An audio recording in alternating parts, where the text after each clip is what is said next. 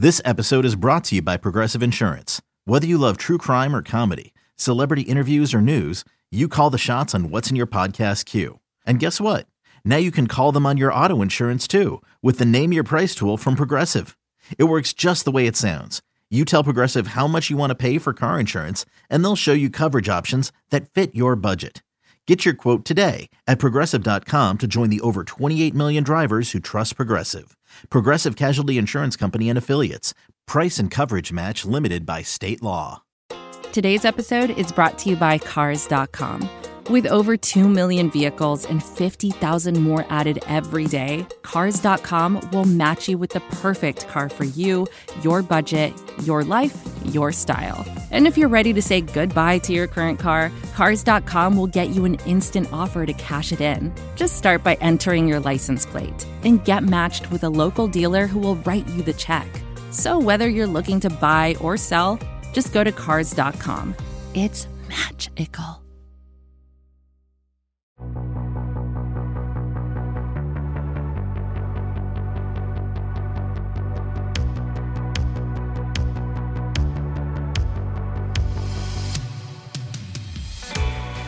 The sky is falling, but the band is back together. Welcome into PHINSIDER Radio. This is the Jake and Josh show, but it is Wednesday. That means we have Marek Brave joining us fresh off a trip to Disney World, where we're going to jump into all the news. We're going to talk about the big question. Is Miami's offense broken? But before we get into everything, I got to welcome into my greatest co-host and my greatest guest co-host. So, Marek, let's start with you, Mr. Disney. Let's get you involved. It's been a little while. I miss your voice. Yeah, I'm excited to be back with you guys. Not as excited to be back in Iowa, leaving Orlando, Florida, where it was mid 80s every single day. Sun was shining down on my skin, and now I'm back in Iowa where it's 30s and drab and dreary and raining and soon to be snowing. And it is what it is. It's a Midwest winter, but you guys are the sun in my sky, and you have brightened my day, and I'm happy to be here with you two. You basically just summed up this entire season, right? I mean, you were talking about how it was all sunny and bright, and weather was beating down on you, and then it all kind of turned gloom. But I'm so glad that we're all back together, and I'm glad that we get to come on here and talk about the Miami Dolphins, even if it is after a disappointing loss to Justin Herbert. But at least you missed that, right, Marek? At least you weren't one of those guys that was F Justin Herbert, and now you got egg on your face. I think I coined it, right? Wasn't I the one? Yeah, you were. Yeah. F Justin Herbert week. My bad. I think I might have jinxed us on that one, guys.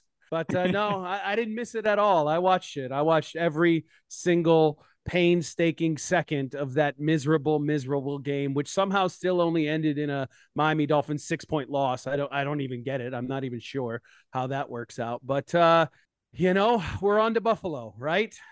That game really felt like you're just kind of falling off a cliff in slow motion, just with the amount of times it was weird because the Dolphins threw the ball a boatload, but it still seemed like that game progressed really fast where you couldn't just settle in and figure out what they wanted to do. But gentlemen, we're talking about the weather. So I just want you guys, I want to ask you guys, did you hear that in Buffalo where it's very cold and you're dealing with some lakes up there? There's going to be some snow in Buffalo. Is that some breaking news we should talk about? Is this really a surprise to anyone? Not a surprise, but what's surprising to me is why anyone would choose to live in Buffalo, New York. Why would you want to live there? It's the snowiest place in America. And there's not even mountains, I don't think. So you don't even get to enjoy it by skiing or snowboarding. You just have to shovel 8 feet of snow out of your driveway 3 times a week and move on with your life. That sounds awful. Why do they have a football team? Yeah, that sounded really awful. I mean, I think I don't know how they do it, right? I mean, I've been to the Ralph Wilson State or Orchard Park. What does it really call it now? What does that stadium even call now? I just remember going to a few games, and it just smelled like urine. The people there kind of sucked. But yeah, breaking news: it's going to snow. I think the thing that kind of threw me off guard was, Tua's talking about how he was in an ice tub out in L.A. And you hear Mike McDaniel talking about how it's mind over matter and different things like that. So I'm anxious to see the way the Dolphins are going to approach this game. Robert Hunt wearing I hope it gets colder outside or something like that t-shirt. I mean, the Dolphins are fully embracing it. But as I said a few times on Twitter, if Javon Holland's the snowman, let's have him roll up to the stadium looking like Frosty, corncob pipe, the hat, and that brush and that broom, because we know we're about to sweep those Buffalo Bills. What? Where'd you steal that from? That was amazing. I've said it twice now. So I just that's something I thought was really cute, and I might even do a Photoshop. Maybe that's the Photoshop. It's gonna be Frosty, and the other guys behind him can be the rest of the defense. Oh damn! I got my work. Wow. Wait, no, we're doing the queasy. I got my work cut out for me. No, here. queasy meters if they lose. We'll do the snowman because that is absolutely incredible. It's just so silly to me. I mean, I live in Massachusetts, not too far away. I think Buffalo's about a 4-hour drive. And I'll say the one thing is I'm not near any huge body of water, and I have a butt ton of mountains surrounding me, so it kind of blocks out a lot of the heavy, storms that we do get. Don't go all meteorologists with me. I really took a shortcut with that. Who's the fake weatherman? I thought it was you when you were talking about snow. One of us has to be the fake ass weatherman, right? So when I was in college, I actually took a class about weather, and it was the guy teaching was obviously the crazy, like his car has 17 antennas on it because he has to talk across 4 different radio stations. So the government's not watching him. But basically my whole thing was, yeah, so this is how you predict the weather. I understand this. I understand the science.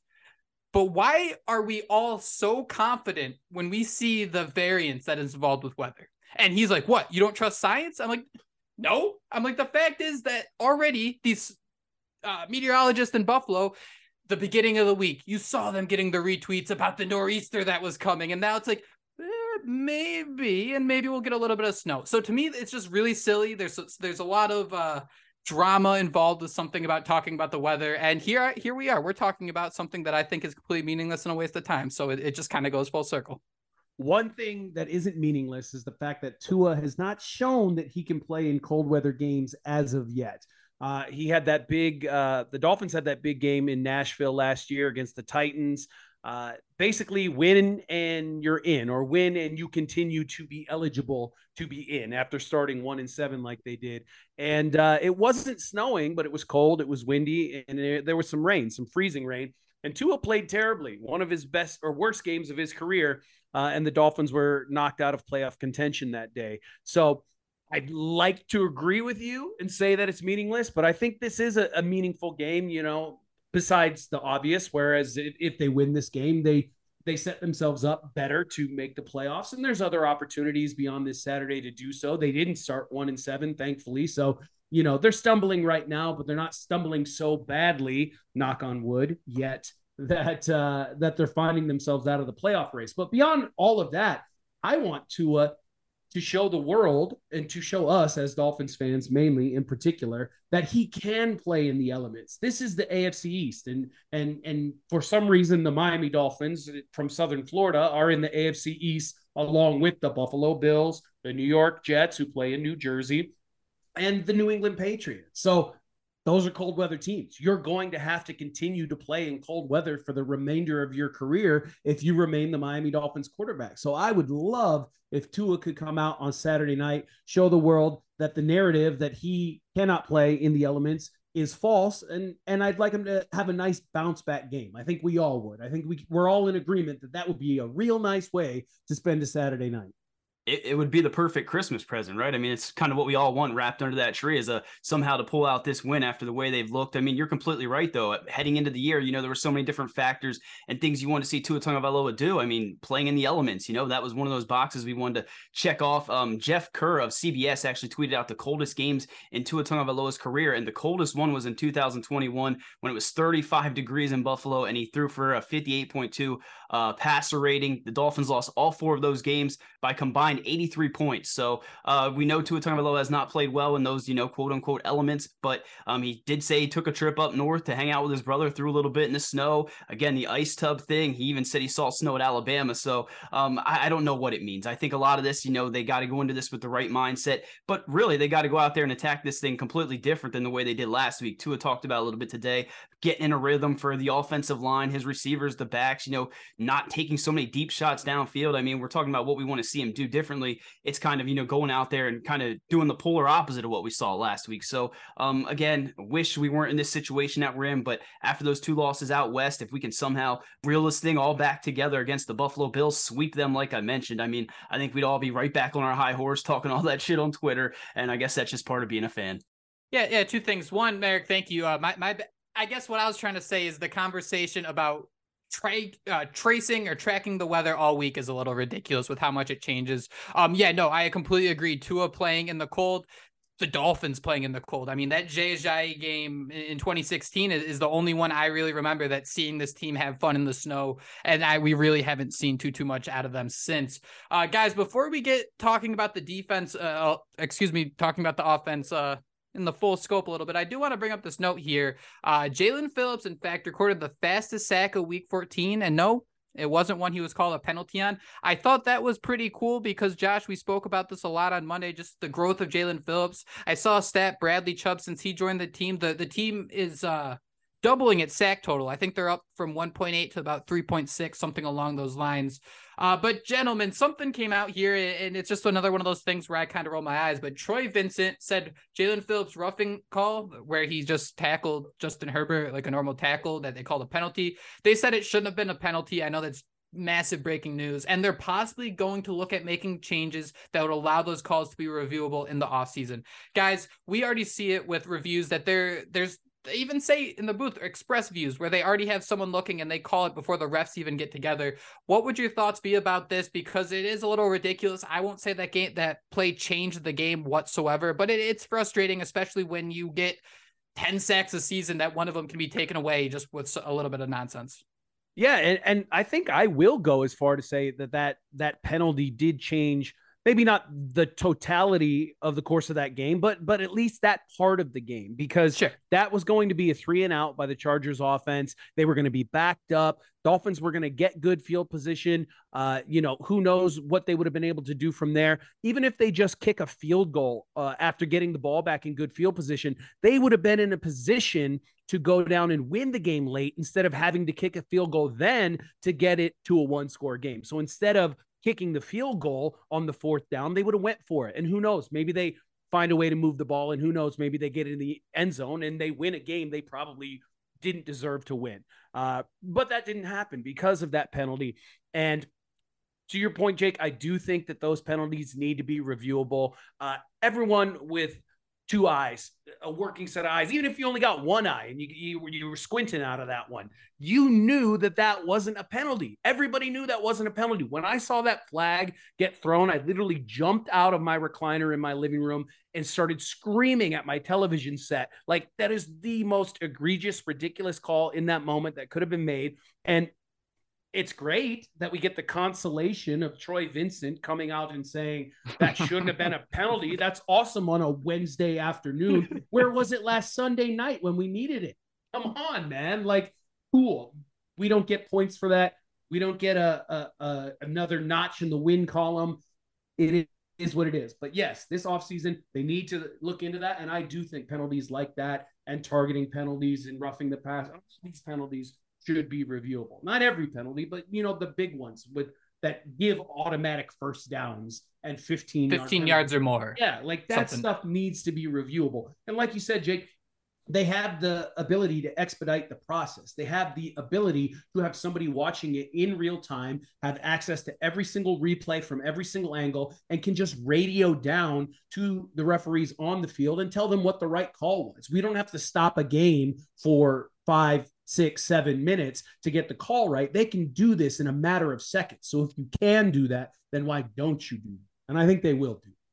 Yeah, I'm kind of in agreement with both of you. I mean, I guess the thing I would ask is you have these guys that are watching the game. I mean, we all could sit there and see blatantly, that was clearly a sack. I don't know what they were doing there. I mean, plays like that do extend the drive, can be game-changing at the end of it. You should absolutely be able to review. But you mentioned having someone out there, extra pair of eyes. We all saw that Monday night game, right? Devontae Parker, I mean, he would look like he had his head spinning, and they almost played the game. I mean, so I don't know what they need to do differently, but there's clearly an error in the way they're approaching these things. But I absolutely think that play, in hindsight, may have changed the game a little bit. And moving forward, they absolutely, whether it's a pass interference, a whole different things like that, again, completely change the game. And then you have someone come out on Wednesday, like Marek said, and just, okay, yeah, that was the mistake. We missed it. They're going to go back out there again this weekend and probably do the same thing. But back to your point, Jake, 2.58 seconds was that sack. He was completely untouched, Jalen Phillips. So it wasn't maybe as impressive as it sounded, but I mean, that dude's got speed. And I said it before, Jake, I think, and to both of you, I think when they traded for Bradley Chubb, I mean,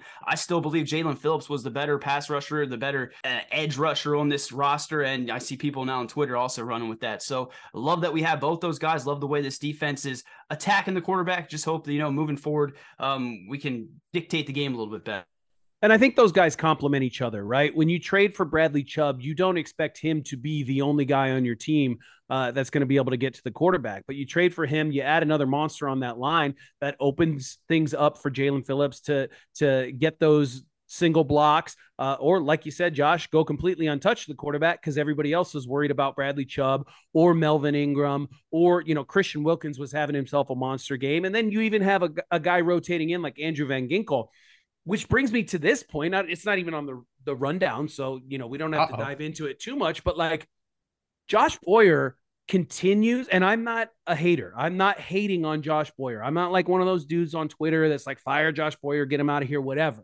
Josh Boyer needs to understand that he has some damn good pass rushers on this team, and he doesn't need to blitz defensive backs on 50% of snaps or whatever the number is, right? That was the whole point in trading for Bradley Chubb, is you're able to get to the quarterback rushing 4. And through the first 2 games when Bradley Chubb joined the Dolphins had the highest pressure rate on opposing quarterbacks just rushing the base 4 defense, not sending an extra man, not sending a blitz.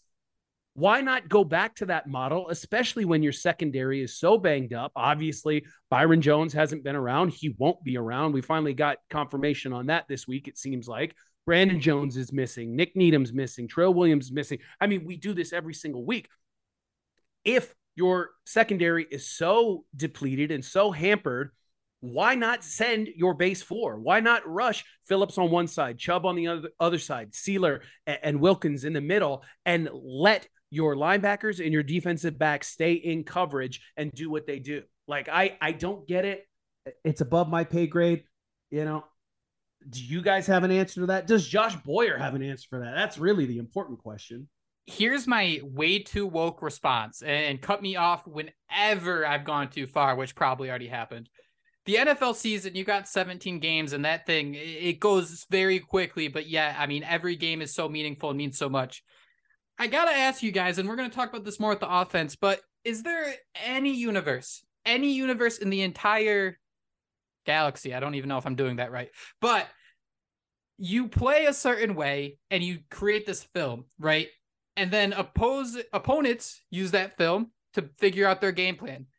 We mentioned that they were rushing 4 a lot of the time, right? They have a lot of film out there where they rushed 4 successfully. Is there any chance where you can look at Tua throwing 90% of his balls to the right side of the field? Or we can talk about Miami blitzing a boatload. Is there any way these last couple of games, and even maybe a couple of games before that, this is a team that was kind of holding back's the wrong word. You want to win every game. But what I'm trying to get at is your playbook and your skills aren't as detailed as some of the games you need to win late in the season. Is there any chance that's it, where you're maybe not going too deep in the playbook, knowing that, hey, we've gotten this far, let's see how much more we can squeeze out of this orange before advancing to, hey, our more detailed, hey, we're actually going to run plays that can beat man defense, right? Simple things. Like, it's not like world-changing things like you just said. They're blitzing an extra guy and getting killed for it. Is there any chance what I'm saying has any type of merit, Marek? Yeah, I do think it's a super woke conversation. Like, I hate using those words, but right. But I mean, that's Josh Boyer. That's just what he's always done. He's always sent the extra guys. He's a blitz happy defensive coordinator, and he loves blitzing the defensive backs. I just think it's a situation where this Tiger can't change his stripes, And even if you look back at the San Francisco game, they were blitzing nonstop against Brock Purdy, which honestly, that was the game to do it, because he's a 7th round draft pick, actually literally the last draft pick in the NFL draft. Comes from Iowa State. I will mention that. So I don't think he's an Iowa boy, but he played here for a while. So all my friends are literally texting me like, "Hey, our Iowa State dude's killing your team," and I'm like, "I will murder you in real life. Stop messaging me." But anyway, it's just one of those things where it's like, if you trade for Bradley Chubb, that to me at the time, and I said it on this pod, that signified a changing of the guard on their defensive philosophy. or at least I thought it did, but apparently it hasn't, because Josh Boyer still is sending those blitzes and sending those defensive backs on those blitzes. And we got undrafted rookie free agents, we got career-long special teamers, and we got Xavier Howard, who doesn't have a single healthy working groin, out here in our secondary trying to cover these guys, that are running free, basically. And when you have a good quarterback like Justin Herbert is, whether he's a good real life quarterback or just a good social media quarterback, as they were saying on Twitter and television, making us look like fools come Sunday night, against a good quarterback, they're going to pick you apart. They're just going to do that. And when you send the blitz all to one side and Keenan Allen just kind of drops behind that blitz, you're literally telling Justin Herbert where to throw the ball. They tell the quarterbacks that. Throw the ball into the face of the blitz, because that's where the open guy is going to be. Keenan Allen catches the ball, runs for 8 yards. Boom. Now it's a 2nd and 2. And this defense can't stop anybody on 3rd down. We know that. So, again, I'm not a fire Justin or Josh Boyer guy. I don't hate Josh Boyer. I think he's doing the best job, or close to the best job, that he could do given the circumstances this year and the amount of injuries in this defensive backfield. But I do hope somebody's in his ear reminding him, hey, we traded for Bradley Chubb. We have Jalen Phillips. We have Melvin Ingram. We have Andrew Van Ginkel. We have Christian Wilkins and Zach Wheeler, and the list goes on and on. You don't need to blitz as much as you think you do, buddy. Like, let's let these guys get to the quarterback like they've been doing all of their careers, and let's bring the pressure with the base 4, let our defensive backs do their thing, and see how it plays out. That's my only wish.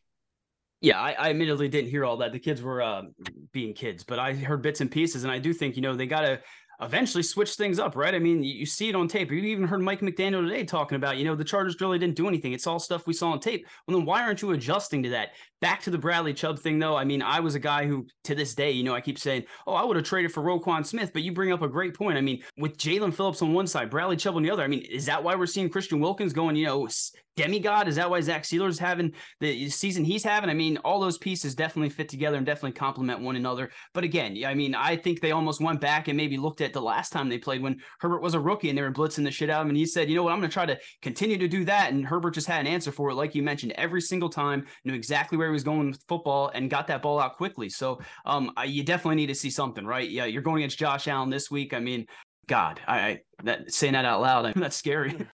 Let's take a little break, gentlemen. On the other side, we'll jump into a Miami Dolphins team that is looking to sweep Buffalo for the first time since when, Marek? Since when?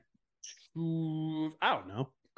2016. Stay tuned. I was going to say that. J.J., right? Yeah. This is advertiser content brought to you by Frito-Lay. Hello, I'm Chip Murphy, here to get you ready for the big tournament. Tonight we'll break down who will be cutting. Cut! What are you two doing? Sorry, Chip. Prez here got his feathers ruffled when I told him Ruffles has 0 chance of winning the title. And I was letting Dip know that she is not taking into account Ruffles' iconic ridges. Guys, it's March. We have to start talking about the tournament. We are. It is the 2023 Frito-Lay Snack It. We're talking about big-time matchups between Cheetos, Smart Food, Lay's, Sun Chips, and more. Just head to the Frito-Lay Snack Bracket and vote for your favorite chip, pretzel, or dip for a chance to win up to $1,000 or a year's worth of snacks. This sounds great. Keep up the good work. Just go to fritolaysnackit.sbnation.com. No purchase necessary. Sweepstakes ends 4/3/2023. Void where prohibited. Year's worth of snacks awarded in the form of 52 coupons, each good for 1 bag of chips. See official rules at fritolaysnackit.sbnation.com. Gentlemen, there was this theme going around it, and you know how Twitter loves its themes a couple years ago about how the league solved Patrick Mahomes. If you play 2 safeties deep, you have just destroyed the potential of Pat Mahomes having a good career. And this week, the dialogue's been around the same. It's, all you got to do, you want to beat Tua? All you got to do is you just got to play press coverage at the line. You just push Tyreek Hill a little bit, you push Jalen Waddle a little bit, and that offense just, poof, completely disappears. To me, that sounds absolutely ridiculous. So I'm going to open the floor. Joshua, I want to start with you, our film guru here. Man coverage, the surefire way to silence Tyreek Hill, Jalen Waddle, and the Miami Dolphins offense, yes or no? I mean, that sounds crazy to me, doesn't it? I mean, letting a corner. Yeah. So, I mean, it's kind of the way we saw it last week. I mean, they were shading inside, taking away that middle of the field and just daring the Dolphins to take those shots deep, throw some balls to the outside, which, I mean, we keep hearing how Tua Tagovailoa, people are saying, he can't make that out, those outbreaking routes and things like that. We've seen him do it, right? I mean, we've seen him make some of those throws that people are saying he can't do. So, hearing that out loud, Jake, is just absolutely crazy to me that, that would be the way to counter that. To me, I think you got to utilize creative ways to get them the football, right? I mean, we never see a jet sweep or anything to Tyreek Hill, get Jalen Waddle the football, run some screens, run some drags, I don't know what they need to do, but that sounds crazy to me to think that, you can have those cornerbacks on an island with Tyreek Hill and Jalen Waddle and expect to have success. But I mean, we kind of saw it these last few weeks, right? I would be interested to see if Mike McDaniel kind of borrows from his playbook from earlier in the year when they were sending these wide receivers in motion a little bit more, even lining a Tyreek Hill up in the backfield. Maybe you hand the ball off to him. Maybe you hand the ball off to anybody. I don't know. That's the Debo package. Debo package. Exactly. And Tyreek Hill talked about that when the Dolphins traded for him. He said McDaniel wants to use me like San Francisco uses Debo. Well, we haven't really seen that as of late. And I'd love for the Dolphins to get a little bit more creative, be a little bit less predictable, and get back to doing what they were doing earlier in the year before Tua got hurt, which was successful. We'll see if they do it this Saturday. This game, we're talking a big game, talking about them going in there and winning in Buffalo and sweeping the Bills. I'm not super confident that's going to happen, but I will say this. If we lose in Buffalo this week, the season's not over, all right? This will be actually our second 3-game losing streak. And what happened after the last 3-game losing streak? They went on to win 5 in a row. So if you lose on Saturday in Buffalo, the playoffs are still available to you. You still have an opportunity to make the playoffs. You just have to take care of business against teams like the Packers, the Patriots, and the Jets. And I know it's a cold weather game in New England as well, but you got 2 home games there, and you really only need to win 2 of them. So take care of business at home, and poof, you're in the playoffs. We can hopefully get some things figured out there. But as far as beating man coverage, I would really love to see some creative play designs and creative play calls from Mike McDaniel, our supposed offensive genius. I'm still a big believer in Mike McDaniel, but looking back at the last 2 weeks, and I didn't get to talk to you guys following that San Francisco loss. The loss in San Francisco felt like that was on Tua, in my opinion. It felt like Tua was off. But the loss against the Chargers, in my opinion, again, and I'm not, a professional analyst here, in my opinion, that loss was on Mike McDaniel. I do not feel like Mike McDaniel altered his game plan enough from that San Francisco game to that Los Angeles game. And I felt like he didn't make the necessary adjustments early on or early enough. We saw it kind of late in the game there. He started doing things a little bit differently. So I'm hoping he can continue to do that going into the game against Buffalo. Because you think if Sean McDermott saw the game plan these last 2 weeks, you think he's not going to try and do much of the same? You think Bill Belichick, another defensive genius who saw what San Francisco and Los Angeles did, you think he's not going to try to do much of the same against Tua and this Mike McDaniel-led offense? We got our work cut out for us. And Robert Saleh and the Jets, another great defensive mind. So there are some winnable games here, but Mike McDaniel needs to not be stubborn, needs to not be overconfident, and he needs to be a little bit more creative when crafting these game plans. And that's just my opinion. So that's kind of where this conversation both starts and ends, because if you go through and the Twitter soapbox, it's either one side, if you haven't been paying attention, Tua can't do this, and then the other side is just, if you haven't been paying attention, it's not Tua. It's like it's just a real frustrating concept when you realize it's a little bit of everything. And you both make the great point of, early in the season, how often we were seeing Tyreek Hill run, hundreds upon hundreds of yards a game just in motion. Right. So that to me is kind of why I go back to what I said about the defense before. You're on the West Coast for 2 weeks. You're just trying to figure out a game plan that works. I do wonder if there's something to, we cut 70% of the playbook out because we have short weeks, we're on prime time, and we know what's coming up with our divisional rivals. I'm not saying that's the case, but to say it's as simple as Tyreek Hill and Jalen Waddle, man coverage, you beat them, it is a little ridiculous to me, because we saw how creative Mike McDaniel can be. His first press conference, he was talking about how he never ran any type of RPO action. You get RG3 and all of a sudden he's the rookie of the year. So there just seems to me like there's that little bit of empty space of, I think Mike McDaniel's a lot smarter than Twitter is making him out to be. And I feel if there might have just not been enough time to make adjustments. I sound like I'm making a lot of excuses, but just something feels a little off to me when you see him, Tyreek Hill running crazy and having this big game against Buffalo and doing all these different things. You see Jalen Waddle actually be a kick player on this deep offense. All of a sudden that stuff disappears and it's Mike McDaniel's awful. I just don't see that middle ground whatsoever. No, and I'm certainly not on the train that Mike McDaniel is a bad coach or bad for the Dolphins. At the end of the day, it's a 2-game stretch. It's 2 losses. That's all it is. The sky isn't falling. The Dolphins aren't a bad team. Tua's not a bad quarterback, and Mike McDaniel is not a bad head football coach. They have work to do. They need to do it, but I'm confident that they'll get it done.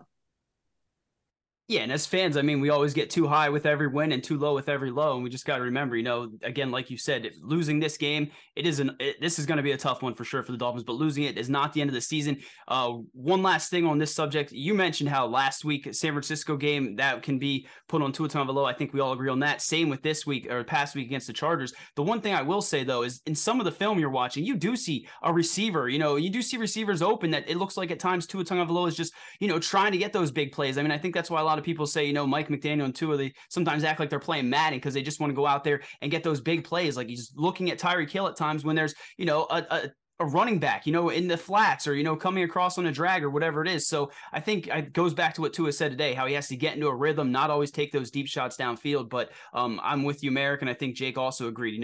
San Francisco game, that was absolutely on Tua. He was just completely off in that game. This one, I thought, he was accurate with where he was going with the ball. But there were also times where he was forcing it. So whatever it is, I mean, we keep hearing that they're going to bounce back. Mike McDaniel keeps talking about adversity. We need to see it, right? There is no bigger adversity to overcome than a 2-game a 2-game losing streak on the West Coast, coming back and then traveling to Buffalo to play in the snow against the team that's basically run the division for how many years? On a short week too. But no. On prime time, right? This is considered prime time, right? God, with how bad I hate primetime games so much. I'm so sick. You always get those texts from your friends telling you how great the Dolphins are doing too. You really do. Against the Chargers, though, like I'm totally with you, Josh. Like Tua, it sounds crazy to say, right? 10 of 28 for 145 yards and 1 touchdown. I didn't think Tua played that poorly. He could have made some better decisions, checking the ball down, not forcing the ball to Tyreek. I get it. I get all of that. But somebody make a damn play, right? Like you saw that on literally the first series, which was a 3-and-out, 3 incompletions.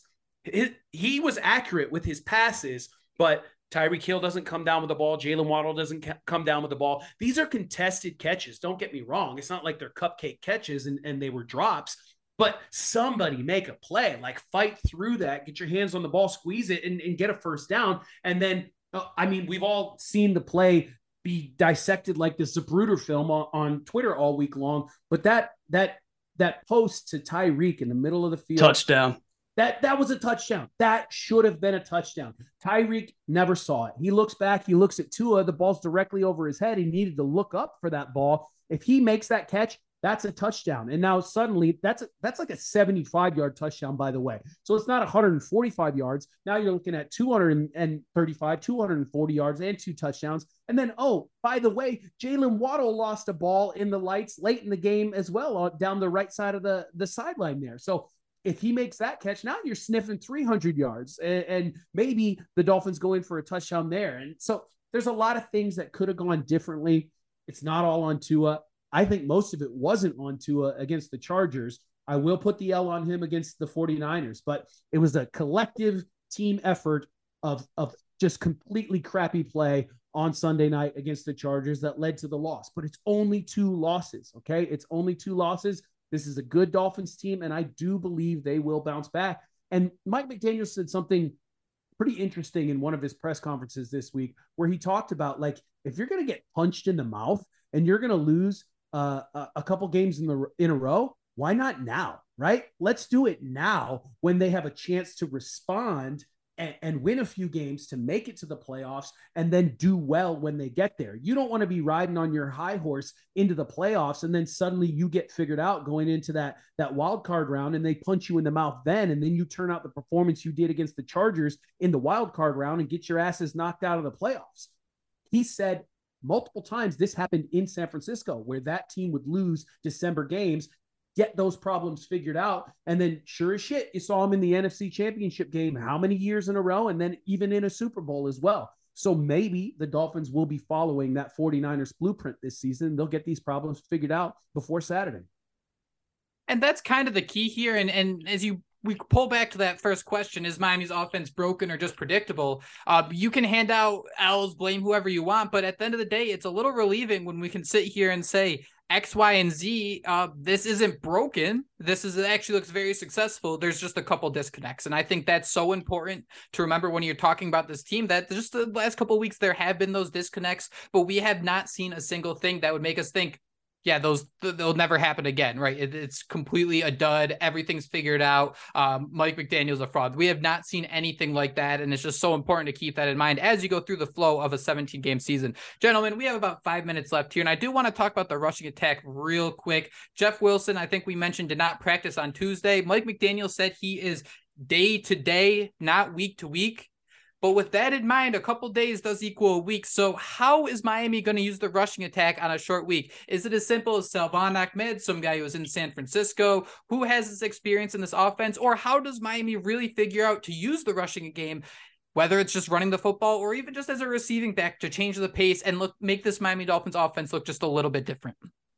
Mike McDaniel and the Miami Dolphins offense, they definitely need to get these running backs more involved. Like you said, Jake, whether that's running the ball or catching, screen passes, catching balls in the flat and trying to take it upfield for first downs. They need to do that. Whether or not Jeff Wilson plays, these running backs need to get involved. Raheem Mostert was a beast in San Francisco. He's had a couple good games for Miami this year, but we haven't seen him at his full potential. And last I checked, we're talking about the weather and whatnot, and things could change before Saturday. But right now, they're projecting 15 to 30 mile per hour winds with heavy snow. That sounds like a game where you're going to want to run the football, and you're going to want to run the football well. And you might not want to be throwing those passes downfield. So we need to get these running backs involved. Whether Jeff Wilson plays or not, we don't know yet. It is only Wednesday. We should get further clarification as the week progresses, but you still have Myles Gaskin, and he was a starting running back for this team for a couple years running, and he wasn't the best player in the world, but he is good enough to spell Raheem Mostert for a few snaps every game. And Salvon Ahmed, he's fast as hell. So if you can get the ball to him on a screen or in the flat and he can turn it upfield as well, I think those are going to be things that you want to add to this offense if you're going to have success on Saturday. Yeah, my first thought was, what is Ricky Williams and J.J. doing right now? That was my first thought. But I think you know what Ricky's doing, Josh. Yes, we do. The Heisman, doesn't he sell? I think his cannabis brand's literally called the Heisman or something. But yeah, I think if there's any game where you have to establish the run, obviously you mentioned our fake ass weather. You might be the weatherman, actually, Marek. You got to do it in those elements. It's going to be snowing. We all remember seeing Ricky and J.J. trampling through snow. One thing I would say is, maybe make some changes to the offensive line. I know Jake has written down here, will we see Eric Fisher this weekend? We know Teron Armstead had a knee issue that came up on the injury report. Sounds like he's just going to continue to battle through that. But that offensive line, if you need to bring in Eric Fisher, start him at right tackle. I think Brandon Shell looked a little off. Robert Jones, that was another guy that may have been, a reason for that lack of protection and ability to run the football. Whatever it is, make changes, go out there, try to execute the run, and hopefully good things will come from that, because there's no way in hell you're going to win this game starting that first drive, trying to throw the ball 3 times, taking those deep shots downfield. Go back to, fundamental football, the things you learn, run the football, control the clock, and hopefully good things will come. I know where we play Eric Fisher. Let's play him at tight end, since we're not throwing footballs to Mike Gesicki. Let's get him off the field. I don't even need to see him. Let's play all 6 offensive linemen on the line every snap and just run the damn ball down their throats. One of those linemen will definitely catch a ball at one point. I guarantee you. We'll see. We'll see Teron Armstead with half a leg and half an arm, looking like that Greg Jennings video when he's running down the field. It's got to be Big Bob Hunt, right? It's got to be Big Bob Hunt. You're 100%. You are 1,000% right. I still love that. I'll just be scrolling through Twitter and I'll check out some accounts. If there's a Dolphins avatar, there's about I'll say a 30% chance that the background picture, their banner, is just Robert Hunt leaping into the end zone upside down, and it's smile on my face every time. But Gentlemen, that is all the time we have. Marek, it is so great to have you back with us. And for everyone out there, if you want more Marek like the rest of us do, he hosts a Twitter space on the PHINSIDER Twitter account every Monday night. Check out that. It's retweeted throughout the day, so you can be ready for it. And we'll do what we can to make sure that when we're here Monday, if the podcast gets released so early enough to give you one more final reminder on that. Marek, I'm very, very upset that I saw no Mickey Mouse ears, that you failed your assignment, and that we didn't even punish you. We just like having you around so much we didn't even care. So thanks for being with us. His punishment, your punishment can be a prediction. How about that? All right. Well, I hate to disappoint everyone, but I've been thinking about this all day, and I do think the Dolphins are going to lose this one. They're going to take one more right hand on the chin before they figure things out and win the last three. I think they will lose this one. It'll be relatively low scoring, at least on our end. And I'll pick Buffalo 24-13. What a sad moment to end the pod on. For PHINSIDER Radio, the Jake and Josh Show featuring Marek Brave. We hope everyone has a nice week, stays warm, or cools down a little bit if you're in South Florida. But most importantly, fins up. Fins up. Fins up. Foes down. That was PHINSIDER Radio, part of the PHINSIDER.com and the SB Nation Network. Miami has the Dolphins, the greatest football team. We take the ball from goal to goal like no one's ever seen. We're in the air, we're on the ground, we're always in control. And when you say Miami, you're talking Super Bowl, 'cause we're the Miami Dolphins. Miami Dolphins, Miami Dolphins #1. Yes, we're the Miami Dolphins. Miami Dolphins, Miami Dolphins #1.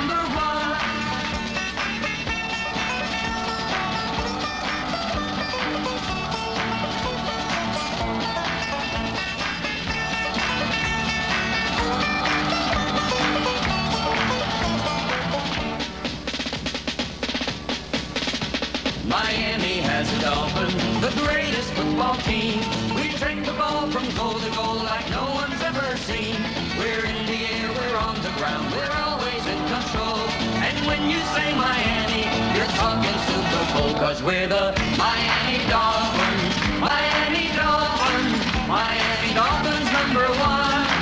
Yes, we're the Miami Dolphins. Miami Dolphins, Miami Dolphins #1. Miami Dolphins, Miami Dolphins, Miami Dolphins #1. Yes, we're the Miami Dolphins, Miami Dolphins, Miami Dolphins #1. Yes, we're the